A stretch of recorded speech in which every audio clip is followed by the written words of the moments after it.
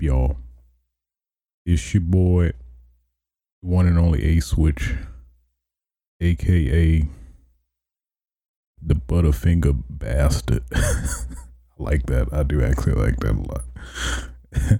aka the Pop Tart Prince. aka let me give you a full Nelson while half naked.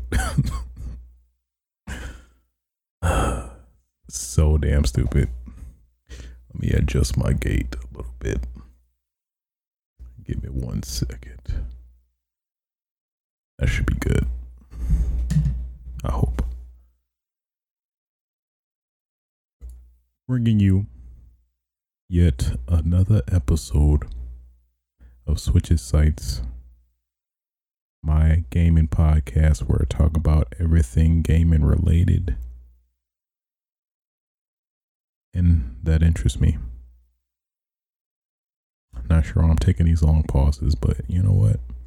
I'm gonna just ride with it, cause I don't give no f. So today's date is October 17th, 2019.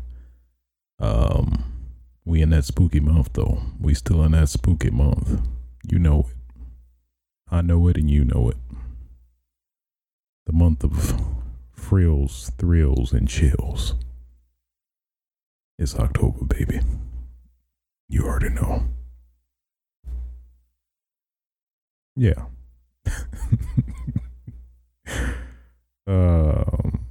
Yeah, so fairly interesting week. Had some interesting tidbits go under today. So let me give myself some more light. There we go. There we go. So yeah, I hate y'all for not telling me like my damn card was blocking a whole damn screen, but it's cool. Y'all wasn't even gonna tell me that, but it's all good. This is more so for the people that watch live or record it whenever I decide to upload these. So, without further ado, I say let's get into this news.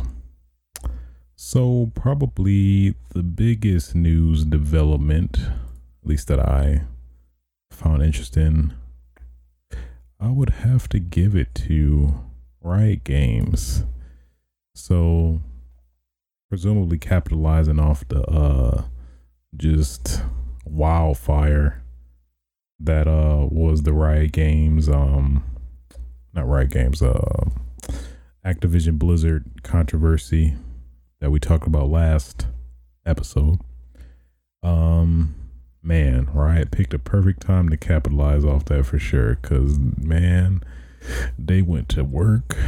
They dropped a lot of news in terms of upcoming titles that they're gonna make, which are clearly directly competing against Blizzard. They're making a first-person shooter, which is called Project L currently, or Project A. Man, I saw the trailer for that. That shit looks tight as hell. It's like Overwatch, but like if you put like a lot of put a whole dab of Counter-Strike in it, and it just spoke to me on so many levels.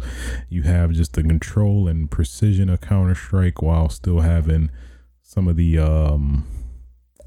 I guess what would you define it? Natural free roaming, no, kind of the what would you really define it as? Kind of like the, I don't know, suspension of belief or fantasy elements that you would find in Overwatch. And I think, man, that if done right, that could be a recipe for being the Overwatch killer for real. Even though I guess technically Overwatch, I guess that's a testament to Overwatch. but I mean, it's been moderately successful, I'd say, in terms of sustaining its success compared to other IPs in terms of a long-term game. It came out in 2016 and they're still getting heroes and updates and things like that. So, I mean, I think if anything, yeah, it could directly, it seems to be a direct competitor to Overwatch, in my opinion. You know, with some slight variation here and there, but you know, so, yeah, so man, I definitely want to play that whenever that comes out or whenever this comes to be. That was definitely on the top of my list in terms of like, that caught my attention and that's instantly on my radar. So, you know, also keeping in line with the Riot news, they also revealed what did they reveal? A fighting game. I think it's called Project L, and it seems to be, or at least the rumors are going around, is going to be apparently a League of Legends fighter. So basically, a fighting game featuring League of Legends characters. And I'm not big on League. I've barely played it, if any. Maybe like one match. I'm like, it's not really for me. But I know they have like a ridiculous amount of heroes that you play in that game. So, I mean, for the League fans, it seems like a recipe made in heaven for that specifically. So I can see that still that being successful, and it is also from the same people that made Rise and Thunder, which was supposed to be like a different approach on fighting games, whereas more so more simplified than other traditional fighting games. So that it's probably gonna do real good regardless. I don't really have any interest for that, considering I don't really like or obviously I'm not attached to any of the League characters, but it's probably a no-brainer for League of Legends fans. I'm assuming, well, I guess they didn't reveal details about the pricing and stuff like that either too. Also, I guess in line with news for League of Legends fans, apparently it is coming to consoles now. I think Xbox One and PS4 specifically. So, man, what, like 10 years after? But I mean, that's kind of where we're going anyway when you think about it. But that's pretty cool that you know, more people have more options to play the game. You know, in that respect. And I think they revealed some astounding number that like League of Legends has like 8 million concurrent players or something like that. I don't know about that. I think maybe registered characters. I mean, registered people. That would make more sense, I think. But I mean, who am I to guess? Oh yeah, and then it's like probably the other weirdest thing. They're like, I guess, jumping on the simulator train that they're gonna make a simulator for esports, or esports manager simulator, where basically you're a manager of a esports team and you basically, you know, manage, I mean, presumably all the you know, aspects that come into play when you do that. So I found that pretty weird and interesting at the same time. Wouldn't tickle my fancy, but I mean, if it was free, I might try it, maybe a little bit, you know, maybe just dab a little in it, you know, just a little, just a little. But outside of that, nothing else really. I mean, I haven't really been a huge fan in terms of Riot's games. Well, they never really, you know, appealed to me in terms of genre in general. I'm not really big on tactical strategy games. Strategy games I am not what do you call it? MMO strategy or something like that. I know it's some subgenre, but traditional strategy games like Fire Emblem, man, that's the only one that really comes to mind. Fire Emblem, Shining Force. Trying to think of any other ones. They don't come to my mind. yeah, those I can get with, but I don't know. Just a huge barrier of entry. Like a lot of games normally makes me stray away for those specifically. So, but cool stuff either way, you know. Good on Riot for capitalizing off the atrocity that happened with Activision Blizzard. It's like, hey guys, I mean, man, look at these guys over here. Boy, they're having a rough week. Well, now that we have your attention, let's display our rollout of all these awesome games you're gonna want to play more and over Blizzard when after you deactivate your account with them and play with us. Huh? You like that? Huh? All this appeal to you, huh? All right. Riot is the random stranger with the beat up minivan with the candy, but the candy ain't even fresh or appealing. It's like the candy that come out the old ladies' purses. Not even the strawberry ones either. It's just like, it's probably them like circus peanut looking candies, and you know those ain't really good. Those nasty. Don't eat those. Just knock them on the floor. Ants probably wouldn't even eat them either, you know. But I digress. Yeah, so good on Riot. I am definitely going to keep my eyes on that first person shooter game. That looks like it is up my alley. If you know what I'm saying. What up, Rachel? How you doing? What is good? Keep in line with the well, not really keeping in line, but kind of somewhat similar or related. Google Stadia, they at least according to The Verge, they announced some news in particular with the Stadia controller. At least the promise they made at the announcement is that it was gonna be wireless, or have the wireless capability of connecting directly to the server, so it would in theory eliminate lag.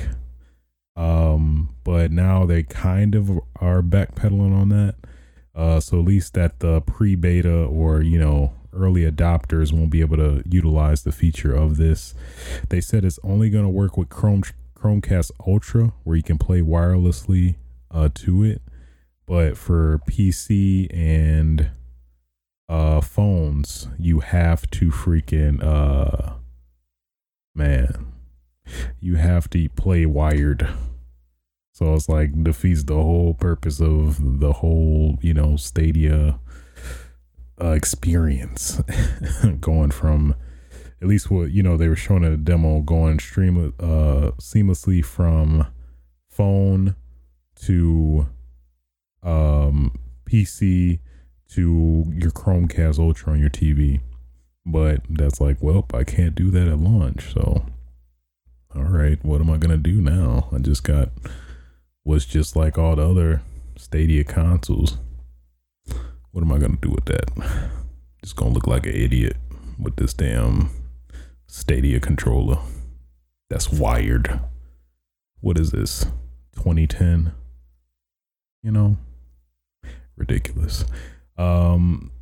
So yeah, I don't know. This is a big hit for Stadia, considering at least it won't be, I guess, available to the masses, but it is kind of like a messed up I don't know, message for people that are like, you know, paying money to beta test technically, especially with these details is not a good look, man.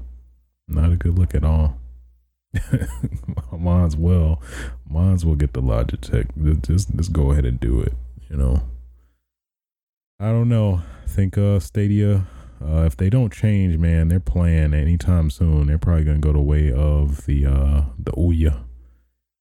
Stadia gonna be the Ouya 2. Electric Boogaloo.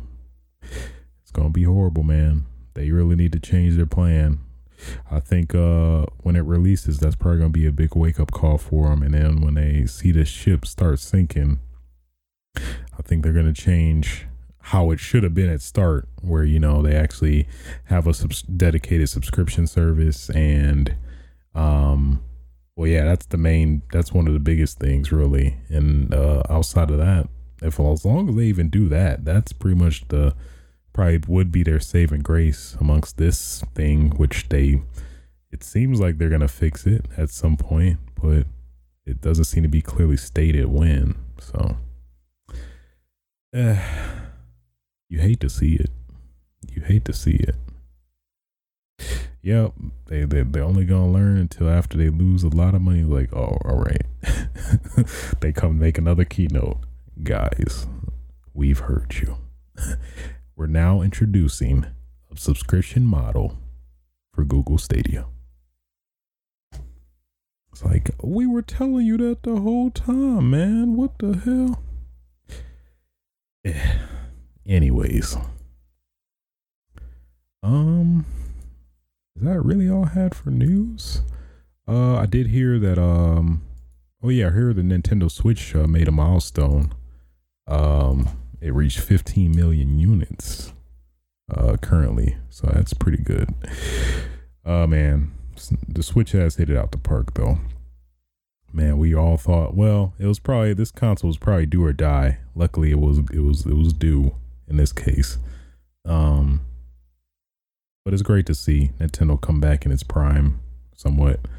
I'm not sure compared to the Wii U sales, but maybe, who knows, after everything's said and done, the dust settles, sales will be pristine, clean. You know what I mean,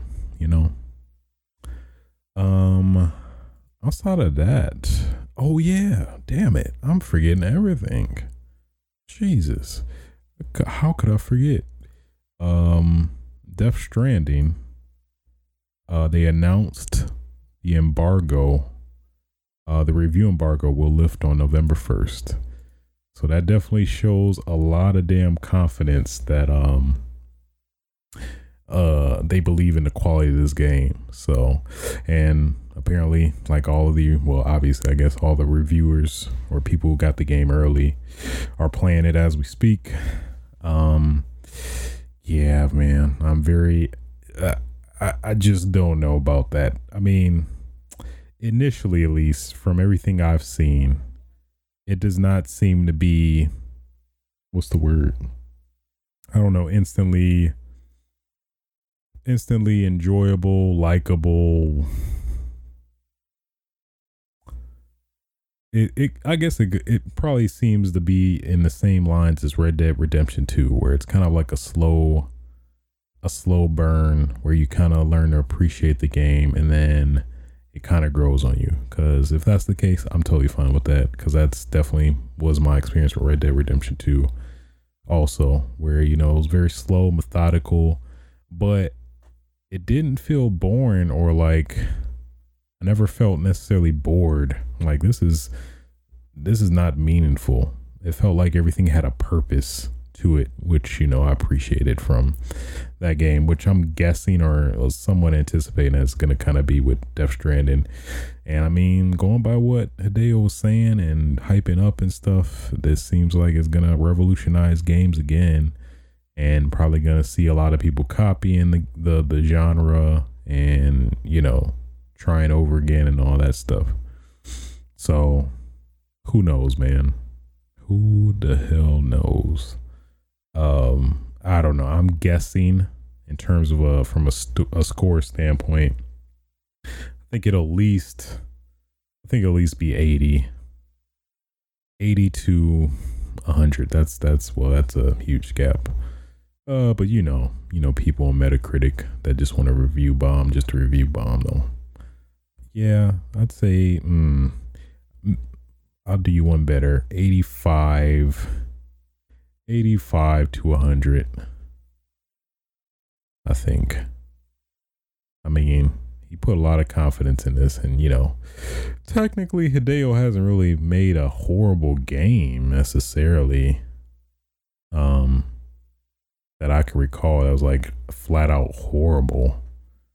that wasn't like, kind of interrupted by something, that was out of his control, at least specifically with Metal Gear Solid 5 and, stuff like that. So, yeah, he hasn't really, I don't know, given us a reason not to trust him. I mean, we had PT, for God's sakes. That was going to be freaking ridiculous, and that didn't even come to be. So, I don't know, man. I at least hope that it is good and great. I at least hope. Hope and pray that it is good, Well, only time will tell, but that's at least a good sign that they are confident in the quality of the product and aren't going to try to hide it or obscure it. That's probably not a valid verb, but you know what I mean. Yeah. I'm excited for it though. Mildly. Shut up, Siri. Nobody asked you. Getting tired of you. I'm getting so tired of her. Yeah, so I think that pretty much covers news. Let me double check, make sure I didn't miss anything that I find interesting. You know what? Let's dig into some MPDs. Why not? Let's check them MPDs. Let's check them. So, for software, specifically, I guess we'll try to jump around a little bit. We'll at least do top 5. So top 5 for September, NBA 2K20, big surprise. Borderlands 3. No, I'm not necessarily surprised by that. I was thinking because of the controversy with Randy Pitchford and everything that maybe would hurt it, but people still want to play it though. So I guess at the same time, I'm not really surprised by that. FIFA 20. Oh my God, I can't believe it. A sports game. Legend of Zelda's Link's Awakening. This does not include digital sales, so that's actually pretty good. Somewhat expected. I mean, Zelda be pushing them units really, when you think about it. Madden at number 5. Wow, so yeah, the top 5 is getting dominated by sports mainly. Ghost Recon Breakpoint at number 6. I'm kind of surprised by that. I thought it wouldn't really resonate with people, considering the reviews at least. But maybe just people just wanted a tactical shooter to put in a collection. That Zelda do be equal money though. That's a good point. I underestimate Zelda. I really do. Gears 5 does not include Steam digital sales. So that's at number 7. I need to get back into Gears. I've been out of it lately. Code Vein at number 8. Now this was a game I thought was gonna be, man, not anywhere even in here. I'm very surprised by that actually, because man, it was left out to like be freaking obliterated by every game that came out. Because like they tried to, when did they release it? They released it at like a very weird time where some really legit games were coming out. But good on Code Vein though. I mean, hey, especially kind of being yet another Dark Souls clone. It was in some weird anime niche, like anime and Dark Souls, but I guess that resonated with people. Wow, I'm very surprised by that. NHL 20 number 9. Mario Kart 8 at number 10. Okay. And man, the juggernaut that will never die. Grand Theft Auto, Minecraft at 11. Grand Theft Auto at number 5. Smash Ultimate 13. Everything else is pretty expected. Spider-Man. 2 Zeldas. So Breath of the Wild got that 20 spot. So outside of that, with the biggest surprise, Code Vein. Wow, I thought that was gonna do horrible, but man, number 8. I'm very surprised by that. Let's see. Yeah, actually, that is impressive. So let's go back to Gears 5. It is pretty impressive that it is considering the Game Pass initiative for that could have really detracted from, or you think would really hurt the sales for that game, but that's not bad for number 7, and also being on Game Pass where people can just pay $1 to play it in its entirety and then bail out into a subscription after. Yeah, when you think about that, that is pretty impressive. Yeah, $10 a month if after you want to still continue with it. Yeah, that's true. That is a good point. Wow, that is something to consider. 10 best-selling games so far. Let's just recap that real quick. I'm not seeing any major differences since last time we checked. NBA 2K20 number 1, Mortal Kombat 11 number 2, Borderlands 3, that's new, at number 3, Madden number 4, Kingdom Hearts 3 number 5, Division 2 is 6, Anthem number 7, Smash Ultimate number 8, Resident Evil 2 number 9, Grand Theft Auto 5 number 10. Okay. We'll run over the top 5 in the last 12 months. Red Dead Redemption 2 number 1, Black Ops 4 number 2, Smash Ultimate number 3, 2K20 4, and Mortal Kombat 11 number 5. Okay. I'm curious about. I am surprised. We'll cover some of the platform exclusives. So for Xbox One, Borderlands 3 at number 1, 2K20 at number 2, and Gears 5 at number 3. PlayStation 4, NBA 2K20 still killing it. Borderlands 3 at number 2, and FIFA 20 at number 3.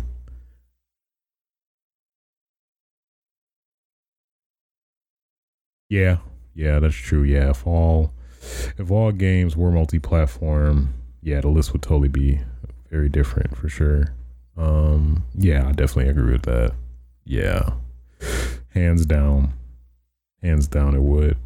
Nintendo Switch, Link's Awakening number 1, Mario Kart 8 number 2, Smash number 3, Breath of the Wild at number 5, and Spyro at number 4, Mario Maker 2,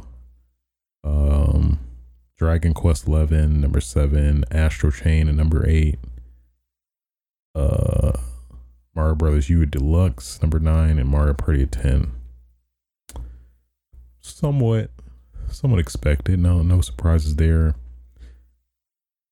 I'm surprised Dragon Quest didn't hit the top 20, but just got trumped. And I guess kind of the sadness of the Nintendo 3DS.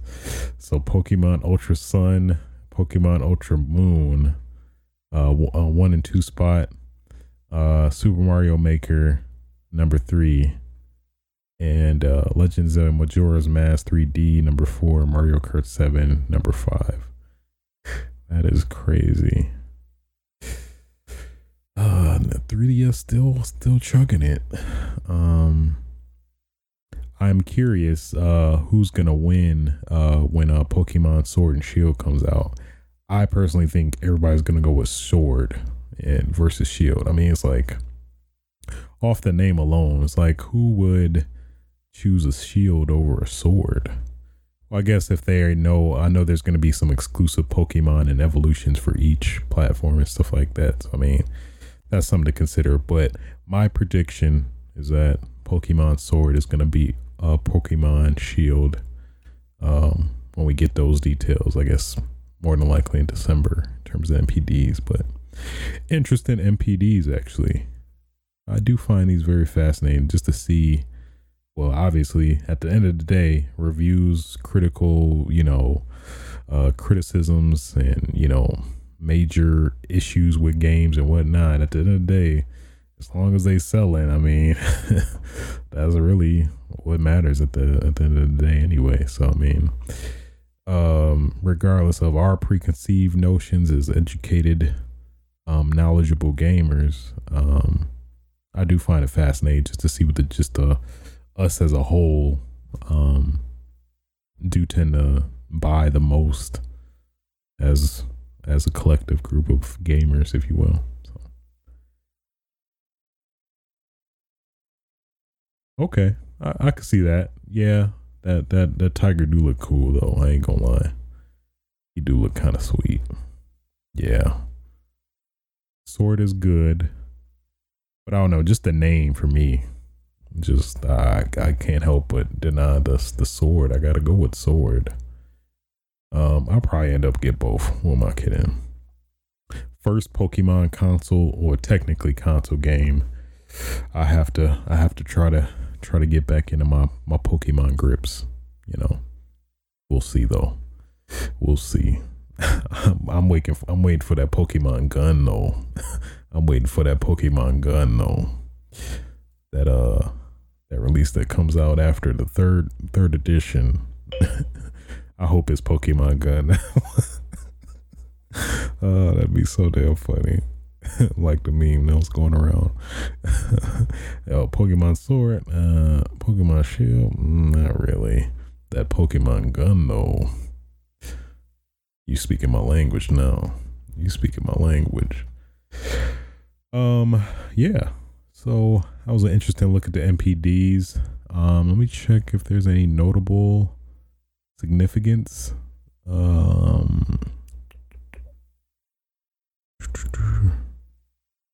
Software sales are down compared to last year. Let's see. Compared to last year, sales are still about par in 2019. The money has shifted to Nintendo instead of Xbox One and PlayStation 4. Makes sense. I mean, you got the new revision, the Switch Lite too.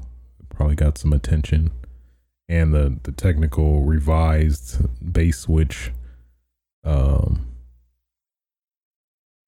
So gains in sales of Nintendo Switch software have been offset by declines across all other platforms, which is expected. I mean, we got the news from about the PlayStation 5 now, so obviously people are gonna be, waiting for the PlayStation 5 and obviously the next Xbox to follow suit at some point. So I mean, people are not gonna buy a new console if they know a new one is not gonna buy a new console this generation, knowing that we're gonna get another one soon, if they don't have any problems with it. So all of that makes sense. This is from Matt Piscatella, the MBT God. That's what I refer to him as. Yeah, interesting stuff, man. Pokemon Gun Invest. I love it. I want it right now. Oh, you got that sword and shield? Some bootleg dude on the street. Hey, I know you got that sword and shield, but hey, dude, let me tell you about that. Let me tell you about this Gun Invest though. This is where it's at. Ash is like black as hell. It's like, I can't even change my color. You can do that in other Pokemon games. Why am I black all the time? What is this? I don't get. I feel like I've been gypped. The case, like the damn game cartons, like it got like dollar store sticker on it. It just got crayon gun vest. Oh, it's stupid. That is stupid. I love it at the same time, though. I love it at the same time. Oh, you got that gun? Oh, man. Hey, throw that shit out right now. It's all about that damn fucking gun, okay? You ain't played a Pokemon game until you play Pokemon Gun. I'm just trying to tell you that right now. The Pokemon Sword and Shield, irrelevant. It's all about that gun and vest. Know what you talking about. One day we'll get there. One day, open world Pokemon. One day. So I did miss last episode, so I guess we'll get into what I've been playing. We did miss some of the games I actually did play but forgot about for whatever reason. The first one was Halo Reach, the beta for the Master Chief Collection. I got into the flight of that and played a reasonable amount last weekend, and man, it is pretty great.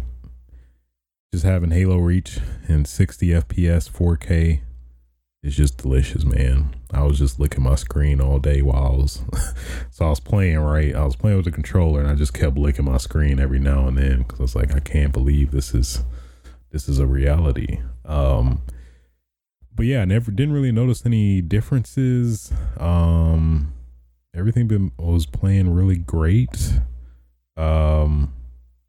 But I know they're gonna do a couple more flights before they actually release it, and also on PC too. Yeah, I'm definitely tempted to see what that is on PC. Goodness, all them damn polygons. Oh my god, my nipples getting hard. I'm sorry. So yeah, I guess not really much to say outside of that.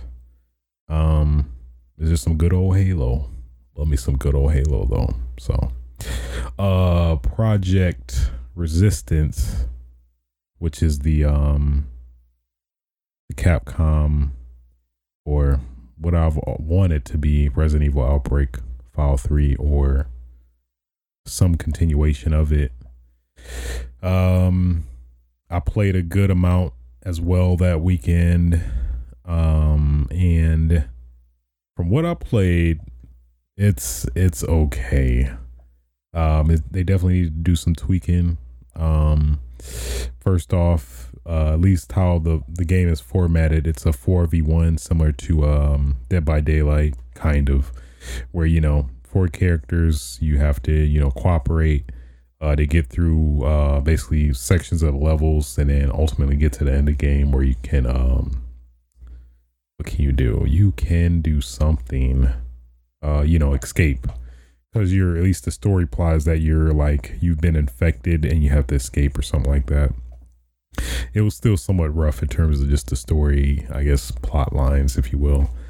But outside of that, it was cool, having the RE2 engine and being able to play like traditionally, like you would, or as one would, in terms of just having a multiplayer game using the Resident Evil 2 remake engine, which was pretty cool. So with that, it is pretty cool, but I don't know, just from a gameplay standpoint, it just needs some more balancing. At least, for example, I feel like, at least from what I played, that the mastermind is the one player that can basically control the map and spawn in enemies and controlling particular enemies as well. They just seem very overpowered compared to the survivors. So I guess probably the biggest culprits of this would be the stronger zombies, as well as Tyrant, because good God, if Tyrant gets your ass, it's like over. But I felt that I was losing more to the mastermind out of not necessarily legitimate means, but it seemed like it just was a little bit too powerful than it should be compared to us as survivors. Because I mainly played as survivor, but I played maybe a good 4 or 5 times as mastermind, since at least in the demo or beta you can matchmake as the to be either or. But obviously, I think I would assume everybody would want to be a mastermind, and it's only one person compared to survivors, which are like a slew of four. So I would assume it just would be easier to match make, because I did find myself having a longer time trying to match into matches with survivors being a mastermind and stuff. One pretty cool aspect about it was when you are the mastermind, you can choose to have the character who looks like some wannabe Wesker. You can choose to have him have his preset dialogue. He's like some French wannabe Wesker. That's at least what I took it as. I'm pretty sure that was the intention. Because like, if you, at least according to the trailer, I'm pretty sure everybody would assume that it was Wesker. He had a suit, got the suit with the turtleneck on, black suit with the black turtleneck on, and you know, it just seemed like Wesker. Got the black gloves as well. Not sure if Wesker got another clone we don't know about. But yeah, so you had a choice where you can either, you could be, you can use his preset dialogue or his preset standard dialogue. You know, where he, oh, sacre bleu. That is totally insensitive, and I'm sorry about that. I was trying to just, you know, okay, that was probably not really helpful, but you get what I'm saying, where you have him just saying random French stuff, and he would you know, basically mock you as the characters are going through the stages, but you can actually switch it to where your actual voice chatting, and you know, more than likely demeaning the survivors as they're making it through the stages. So I had to try it out. So, you know, I was just like, you know, you're not gonna get out of here alive, and, you know, just doing the evil maniacal laugh. You know, it was a good time. I thoroughly enjoyed myself doing that.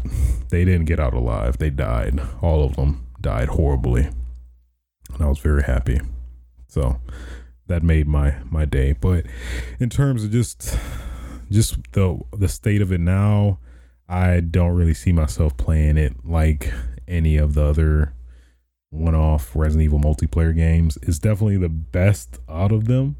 Obviously, in no comparison to Resident Evil Outbreak, but out of the multiplayer Resident Evil games, including Operation Raccoon City, Umbrella Corps, those are really the only other ones that were multiplayer outside of Resident Evil Outbreak. So yeah, it's definitely better than those, but still has some work to do. I would more than likely pick it up and play it, but I don't see myself playing it like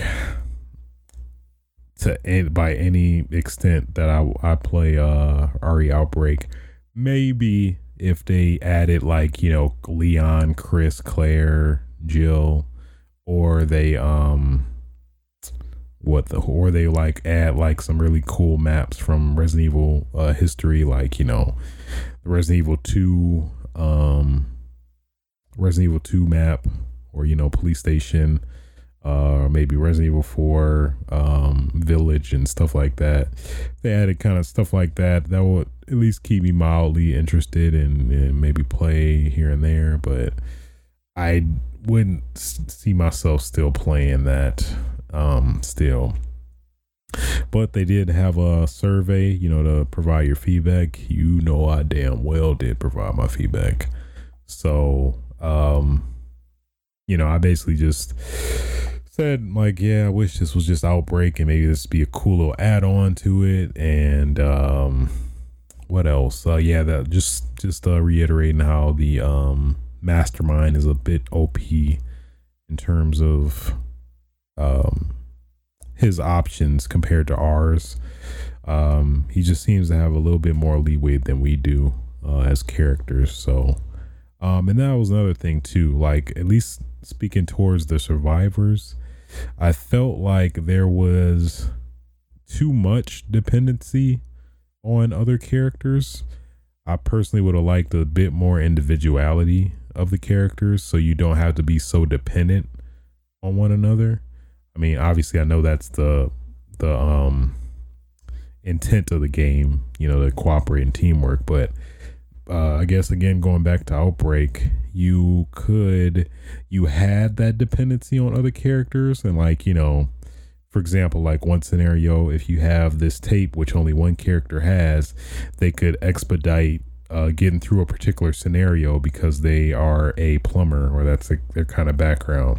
Cool stuff like that, where it's not necessarily detrimental to you beating the game or losing the game, but it's like a nice little touch, or a nice little subtle, I guess, kind of benefit of playing a varied cast and utilizing your strengths and weaknesses. So as long as it maybe fixes that, I could probably see myself playing it longer. If they happen to get it insanely balanced, add a lot of post-launch support in terms of adding a great amount of maps to kind of cycle through, I could see myself playing it for the longer term.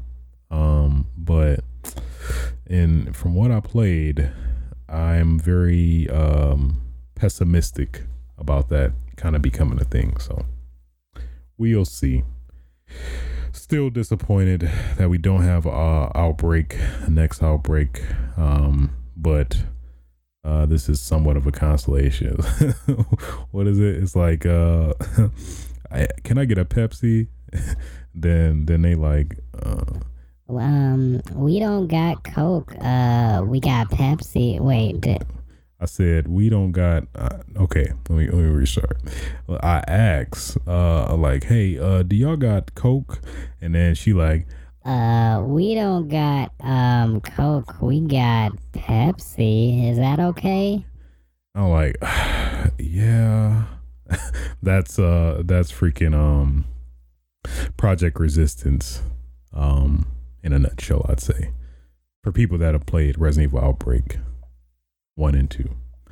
It's like, okay, I guess. I kind of wanted another Outbreak though, but on the good side, the it is Rue, but on the good side, or what's kind of endearing at least, or provides me some hope that we may see a continuation or something one day, is that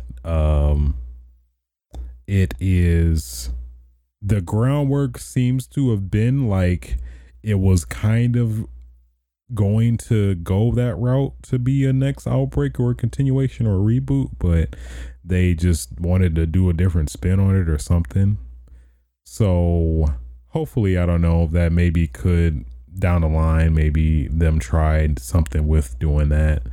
And I think they also said some news about the post sales of what was it? The Capcom in general, their sales in regards to their IPs.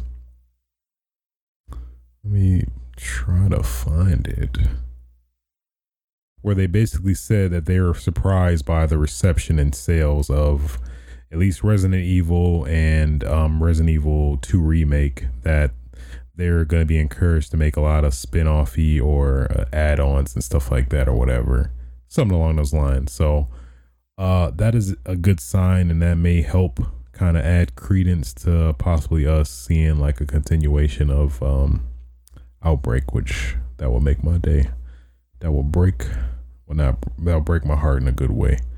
So yeah, I'll play it though. It's like, I guess I wanted Coke though, but all right, I guess. Oh, Pepsi better. I mean, to be honest with you, that's I honestly can't really tell the difference. I mean, you could give me one or the other. I mean, hey, it still go down good. You know what I'm saying? Pepsi or Coke is still gonna go down good. You know what I'm saying? Why did I make that weird? I'm sorry. Yeah. So outside of that, have I been playing anything else? Oh, of course. Pepsi more citrus. My taste buds can't even tell, to be honest with you. That's like Sierra Mist and Sprite. I can't even. Honestly, either is fine with me. I'm not that picky about that stuff, but I guess because I just can't really. It's not a significant enough difference where I'd be like, I can't do it, couldn't do it.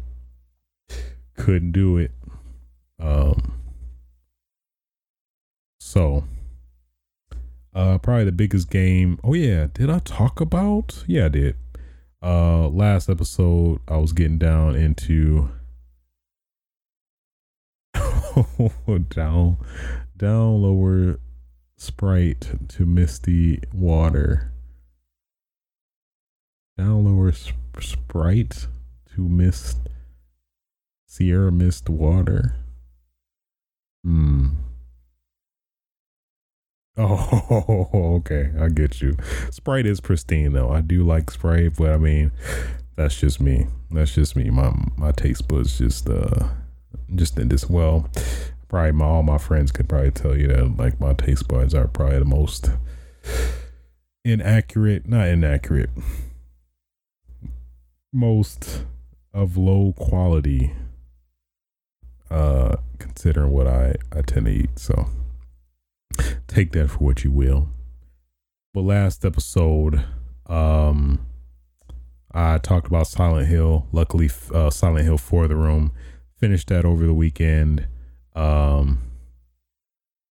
are good. I ain't gonna lie to you. I do like me some McDonald's chicken nuggets. I'm guilty. Put me in a damn cell. Throw away the key. Last episode we talked about Silent Hill 4 The Room. I was pretty much going through it at the time, but I did actually get to finishing that over the weekend, this past weekend. Yeah, man, it is the weakest Silent Hill I've played out of the quadrilogy, even though there's more than 4. It's probably the weakest in my opinion. I don't know. Just the main thing is the escort mission with the one girl. The room concept was pretty cool. But I don't know. Outside of that, I don't know. It just didn't really resonate with me like I guess I wanted it to, especially compared to like Silent Hill 2 and 3 and even 1 really. Rating for McDonald's chicken nuggets. If I had to rate, I guess what would I be rating? I don't go for it. I go for other stuff if I ever go to McDonald's or something like that. So, oh, my bad. I mean, while we at it, I guess maybe an 8. Maybe 8 for that. Rating for Silent Hill 4 though. I'd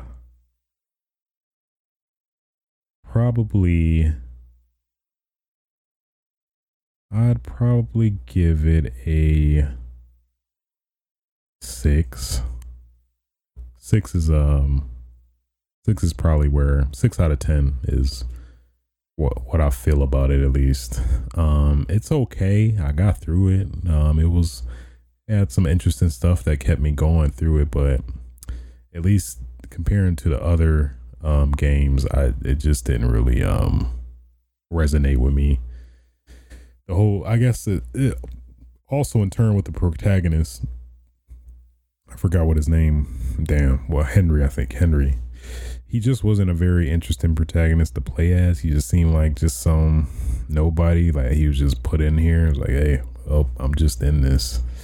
I'm just in this whole thing. I just got to deal with it. He just seemed so like out to lunch the whole story. I don't know. That was a big factor. I would have liked more. I don't know.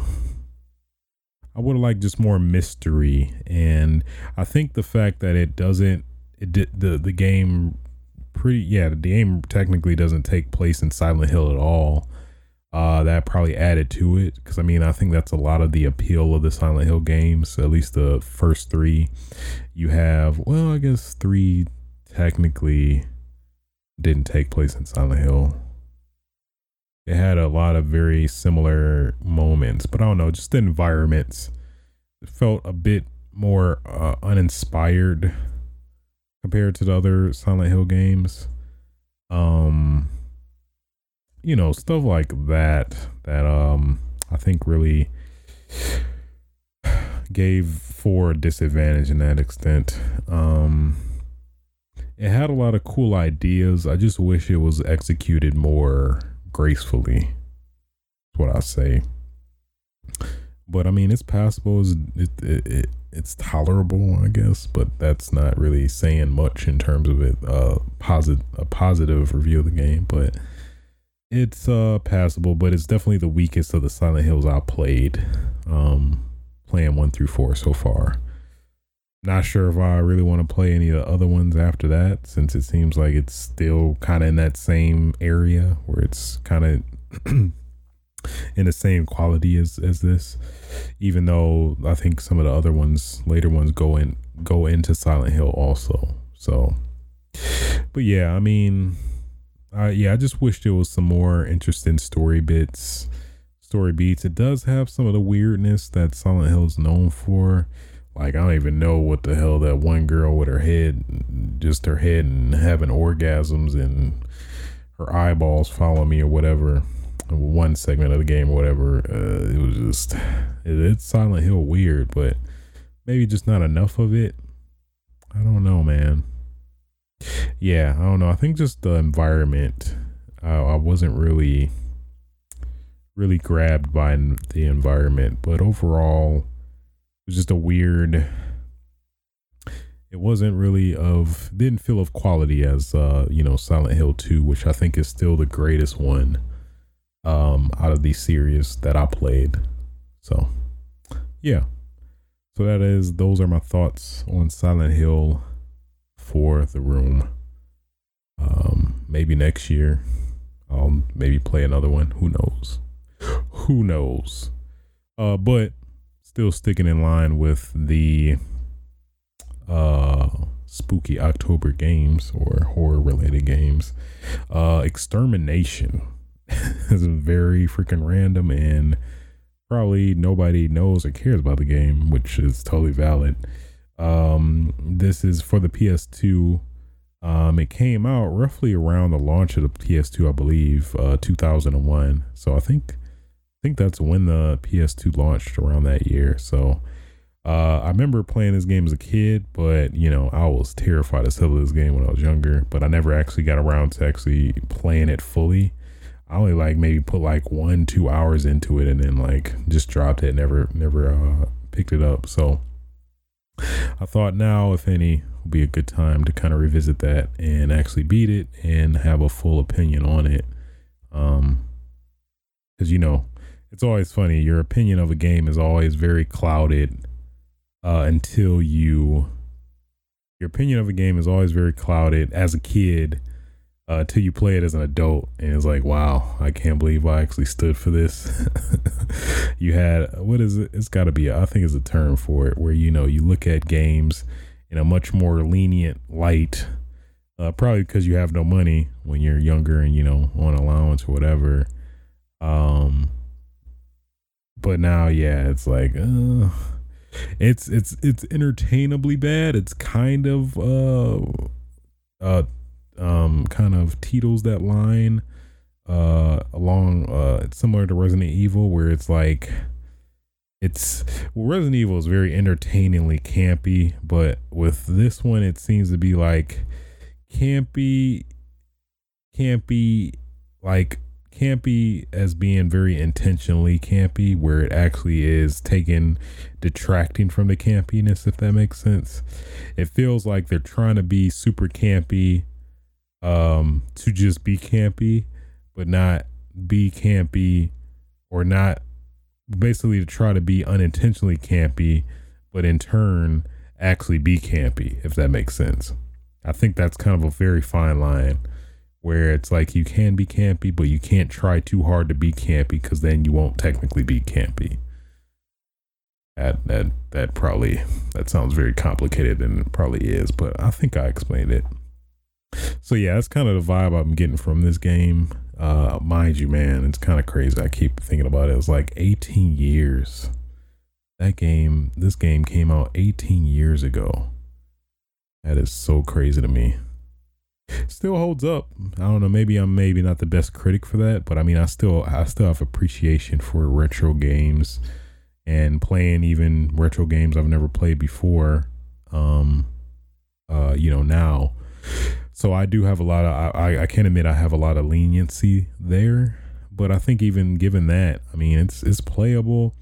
It has some iffiness here and there in terms of, defeating the enemies in the game, which it seems to be the common enemy are these, trilobite looking, creatures that jump at you and can infect you.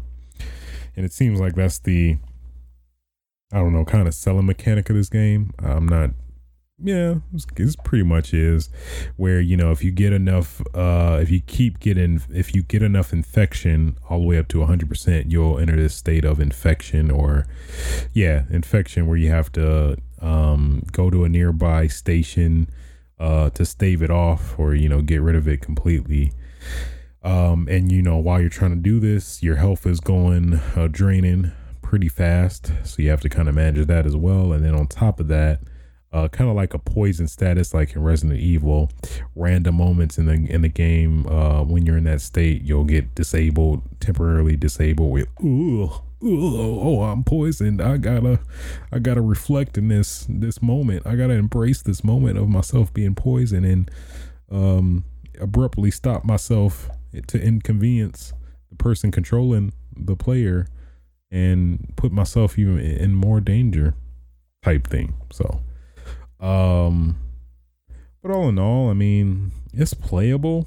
It has a really cool mechanic with which I've never really seen in a game before, where you actually utilize your machine gun, or where you have I was saying it in my playthrough of it so far, but it's like Call of Duty's gunsmith before Call of Duty had gunsmithing now. So I feel like somebody at the Call of Duty team was like, you know what? Man, that cool ass game Extermination? Man, that gun customization, that's kind of tight. I have to emulate that some way. Probably didn't play this game, but I found that very interesting, a very weird, like kind of a coincidence that, the Call of Duty that's about to come out, Modern Warfare reboot, basically shares a lot of these features with this game, where you can get attachments. You can get a shotgun attachment to your machine gun. I believe there's this rocket or missile one that you can get, but you have to get 3 parts, which I have yet to find. Flamethrower attachments, and then you can add other attachments to make your aiming faster and stuff like that.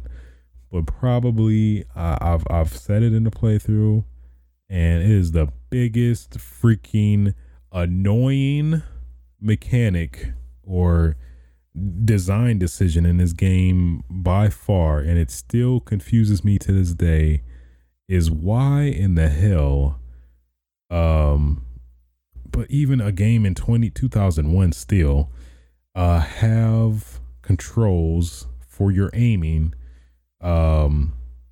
permanently inverted, and you cannot uninvert it, which is, you would think, is the standard for everybody. I'm pretty sure most people play what is the term for non-inverted versus inverted. Either way, regardless, it should have just been an option to switch between the two, which you don't have at all, which is so confusing to me. Part of me feels like it was maybe intentionally an intention of the game design, kind of like Resident Evil, where you have tank controls, and people complain about the tank controls or whatever. I think they're fine, but that it's a archaic mechanic to try and make the game seem scarier. You know what I mean? So it kind of gives you somewhat of a handicap in order to even the odds with the enemies, you know, at least initially. But after you kind of get the hang of it, play a couple Resident Evil games here and there, then they'll actually, you know, come to be second nature to you. But for this, no, I can't get second nature with inverted controls. I can't go up to aim down and aim down to go up. That just throws me off. So that really comes into play with the combat in the game, where you you know, are aiming. Luckily you have some type of partial auto lock, but it's at times, and depending on the enemy, can be very iffy and finicky to where it could in some cases get your ass killed. So that is my biggest gripe with the game. I probably would have enjoyed the game even more if they just gave you an option to change your aiming controls to inverted. Well, it should be inverted, non-inverted by default, and two, they should give you an option to either invert it if you want, or, you know, have it non-inverted. All of which they don't have.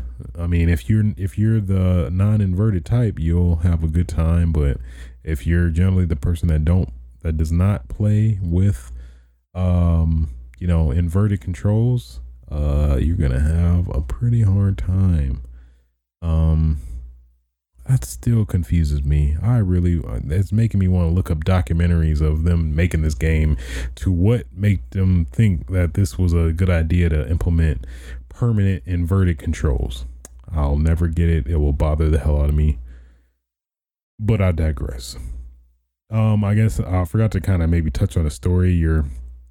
It's kind of like, you know, you're a Marine set to check out this site, and what do you know, this site is not as it seems, and there's a lot of weird stuff going on. It seems to be like a inspiration, spiritual inspiration to The Thing, it seems like, because, you know, you got a very snowy, icy climate, and you have like random unknown creatures. You don't know their origin until presumably probably at the end of the game you'll find out about them. Kind of what I assume is the story of The Thing. I've yet to watch The Thing. I need to fix that at some point soon. Hopefully I'll plan to do that. So yeah, all in all, it's like a classic PS2 game, which I feel like has kind of been scratching my itch. For some weird reason, I have these spouts where I want to play some retro games, maybe just to humble myself, give me some more appreciation for where gaming has come from, and kind of going back to, I don't know, you know, when you go back to the new consoles, you're like, wow, this is great. Look at these graphics, man. Things were so archaic back then, man. Just the thought that you had to freaking buy a memory card, you know, I don't know. That actually sounds non-humble, but you get it. So yeah, that's pretty much what I've been playing pretty much all of this week. So hopefully I'll plan to stream a little bit later today, where we will plan to finish Extermination.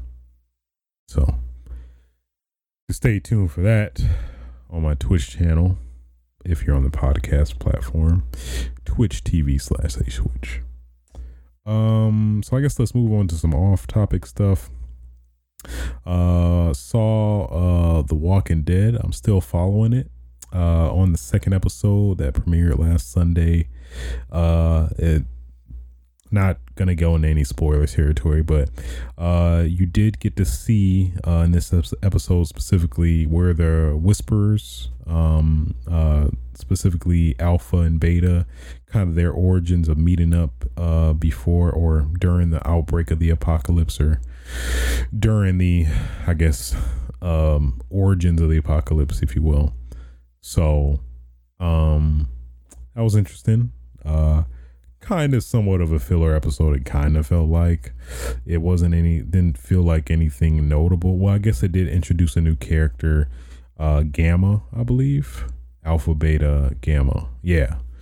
So I don't want to get too much into it, though. I don't want to spoil for people that may be behind on Walking Dead and maybe interested in watching it. So yeah. Outside of that, also saw El Camino, the continuation or movie continuation of Breaking Bad, the last season. For those that watch that, I'm not gonna try to spoil anything. I'll just give a general impression of it. Really thought it was pretty great. I thoroughly enjoyed it. It was nice to see some of the characters from the show come back and get some additional context here and there for kind of how Jesse Pinkman has been doing since the events of Breaking Bad. So I think it was nice, cool little bow tie to kind of tie up the kind of curiosity, like, man, what happened to Jesse Pinkman with Breaking Bad? I guess a lot of people didn't really necessarily were satisfied with not knowing what ultimately happened to him, but at the same time, it's kind of cool to know what exactly happened to him after the events of it. So yeah, I have to say I was thoroughly satisfied with the movie. It was pretty great, in my opinion. So you definitely get a lot of Breaking Bad vibes from it. So yeah, for what that's worth, yeah. Outside of that, I think that is all for this week. Again, pretty good week. And I guess let's get into let me go to a little personal. I guess for those that may be curious from last episode, I was ranting about my NAS issues I was running into. So after some more troubleshooting and trying to get stuff that would resolve it but didn't resolve it, ultimately found out that basically coincidentally both of my hard drives died. I have 4, and then 2 of the 4 died, of course, because that's why not one would die but both at the same time apparently. So I'm guessing it was possibly the power supply I was trying to install, which was brand new and fresh, but I think I might have made the rookie mistake of freaking switching out, not swapping out the power cables that connects to the PC in terms like the motherboard that powers the motherboard and powers the drives and stuff like that. My dumbass thought like, okay, well, I guess obviously because they're the same brand, because basically I had like a EVGA power supply and another EVGA. Well, the one that went defective was a EVGA power supply after I think a reasonable amount of time, or was it? No, I had to get one for it. Yeah, I think it lasted at least 2 years. And then it died. I'm like, okay, it seemed like a reasonable time. I think the general lifetime is 3. So like, okay, let me just get the same brand and, be up and about it. So, like I said before, I tested everything and everything seemed to be working fine. But yeah, go to find out that, I need to get a replacement power supply. So based off that, I think in line, I guess in conjunction with that, when I was trying to get it to powering on or was testing it with the power supply that, I found out evidently to be defective, it somehow just blew out my hard drives, but luckily didn't take out the other ones, which I guess was confusing because obviously if that was the case, all of my hard drives should have got killed. But for whatever reason, I'm not sure what it was. It just killed the 2 hard drives I had.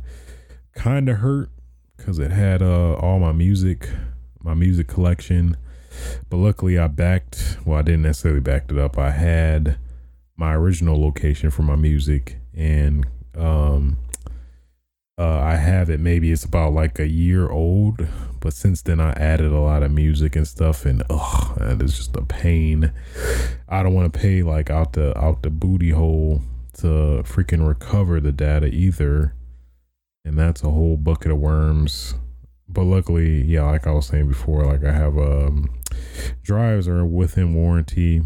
Just have to replace them, but it just hurts because I have to all those hours of work, building up your library, organizing your jams, your playlists, and then all of it for what? Now it's for nothing. But that did teach me a good life lesson in terms of specifically with something I was just ignorant of. Well, yeah, I guess ignorant is the best way to describe it. Where I had the luxury of freaking,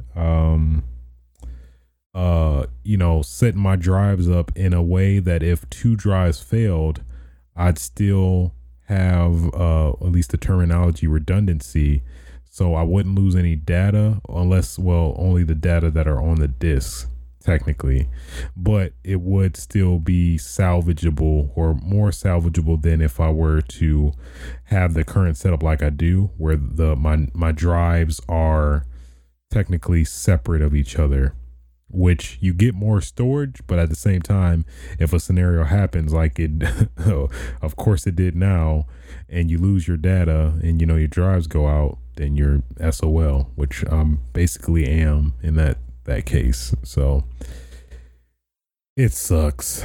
It sucks a lot, but you know what?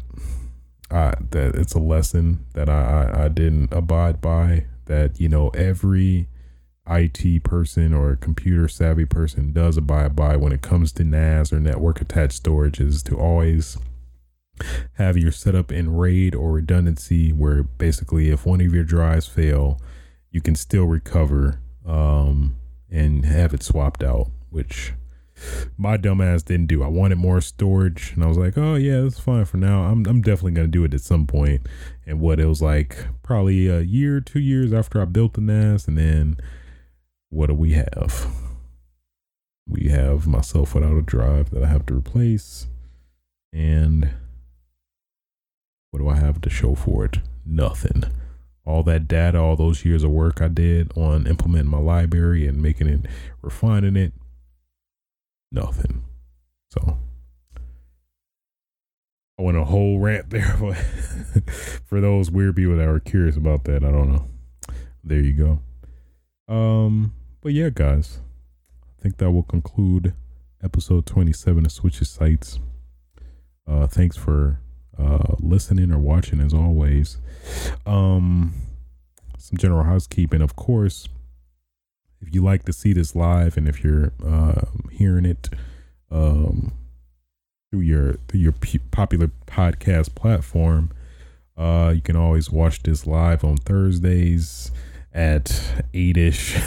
I'm gonna try to commit to a time that I can consistently do, but Thursday nights at on Twitch TV/aswitch. You can also catch me on YouTube at youtube.com/aswitch. I swear to God, man, I'm gonna get all these videos I've just been sitting on and have yet to upload and put work in, but I'm telling y'all, I'm gonna upload it. Okay, all right. Have any questions you'd like to submit to the show that will ideally get answered in a dedicated question and answer Q&A segment, if I get enough, you can submit them to my email at aswitchtv@gmail.com. And if you ever are so kind, you can feel free to like, rate, subscribe on your popular podcasting platforms. It helps out a lot. And yeah. So until next time, guys.